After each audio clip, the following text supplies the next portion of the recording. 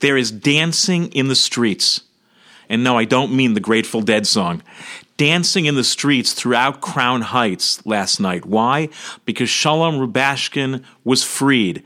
Dancing, music, people handing out vodka shots, giving out blessings, celebrating. And I first heard the news moments after it happened, and I was not celebrating. At least not immediately. And that actually caught me off guard. Because here was a guy who was sentenced for bank fraud. 27 years, a sentence that was so over the top and crazy that 4 different attorneys general had petitioned multiple presidential administrations saying, yes, he did wrong things, but 27 years, even for the hundreds of counts of bank fraud for which he was convicted, is crazy. It's bad sentencing. It's bad law. It doesn't make sense. So in 2009, Shalom Rubashkin is given this 27-year sentence in a federal prison. He serves over 8.5 years. And yesterday, President Trump issues his first presidential commutation. It was not a pardon. He remains a convicted felon. That's Rubashkin. Trump is a different matter. He remains a convicted felon. He served those years, and they will always be with him. But his sentence was commuted in line with exactly what both Republican and Democratic attorneys general and lawmakers from both parties have been requesting for quite some time. This was, by all accounts, a triumph for justice and a move against over-sentencing and over-punishing for a whole variety of rather unsavory reasons. So why wasn't I immediately and unqualifiably happy? I really had to ask myself that.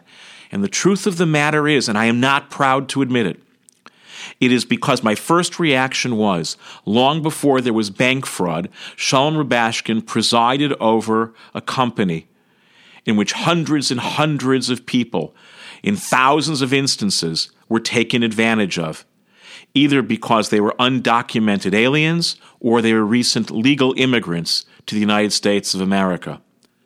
And it was, in fact, the raids against their plant, the agri-crop processors' plants in Iowa, that gave rise to the research into his unsavory business practices, which got him convicted. And last night, my immediate reaction was, I cannot believe it. A terrible injustice is being undone, and yet a big piece of me imagines it's being undone because the people who were wronged most directly and immediately were those undocumented aliens and recent immigrants from Central and South America. And how perfectly that seems to fit with the policies and practices of the current administration. And then without stepping away from those concerns one iota, I have to admit that something is really wrong with me, I fear. Because whatever differences and disagreements there are about policy toward immigrants in this country, how could I be so wrapped up in that and so angry about that it keeps me from appreciating something that is being done well and justly? That just because I'm frustrated with or even angry at the messenger, I can't appreciate the message. Whatever problems there are, in my view, with the current administration's approach toward immigrants and immigration policy, when any of us, including me who's speaking now, get so wrapped up in our anger, in our frustration, in our righteous indignation, that we can't appreciate that very often good things come from places we might not think are so good. When I get so wrapped up in a particular position or political fight that when justice is done, I can't immediately appreciate it because I don't like the person who did justice, that itself is a kind of injustice. That itself is a kind of stupidity. That itself is a kind of dogmatic, doctrinaire response. which, if not as seriously misguided as the policies of the current administration I oppose, it's damn near close. And so those few minutes of resistance passed, and I was able to celebrate Shalom Rubashkin's release, because it is the right thing to do. But the real question the morning after, and in every morning as we move forward, is, are any of us really ready to put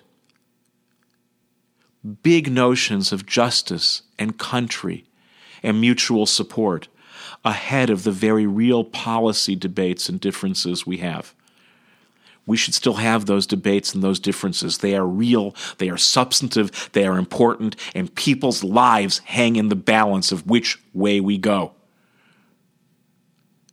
But people's lives also hang in the balance of our ability to see past those differences and to appreciate justice when it comes, regardless of who brings it.